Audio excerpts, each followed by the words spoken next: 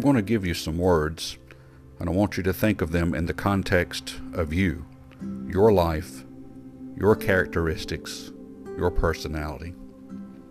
Envy, hatred, murder, lying, selfishness. If any of those words trigger something in you about yourself, from a past event, from a past encounter, from a past relationship, then this story is for you.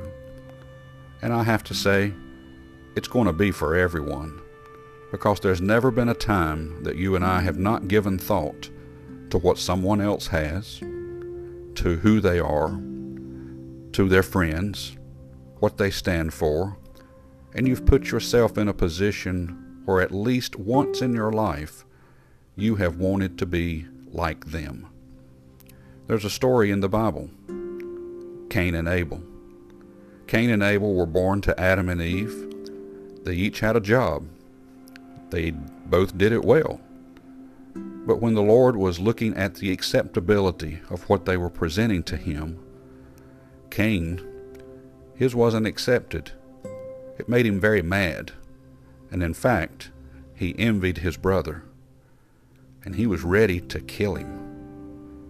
The envy, the jealousy, it drove him to the point of killing his own brother.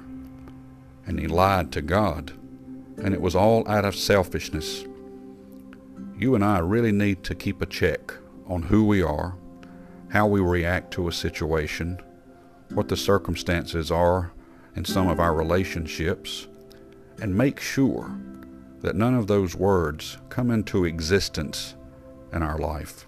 These are all words that are unacceptable to God.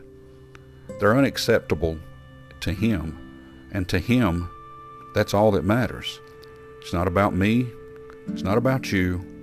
It's about God and us presenting ourselves before Him in a very humble and very submissive way.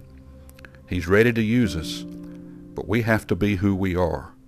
We shouldn't want to be anybody else. Let's not let the Cain and Abel story enter into any of our relationships this coming year. Let's stay away from those words. May God bless you and have a wonderful day.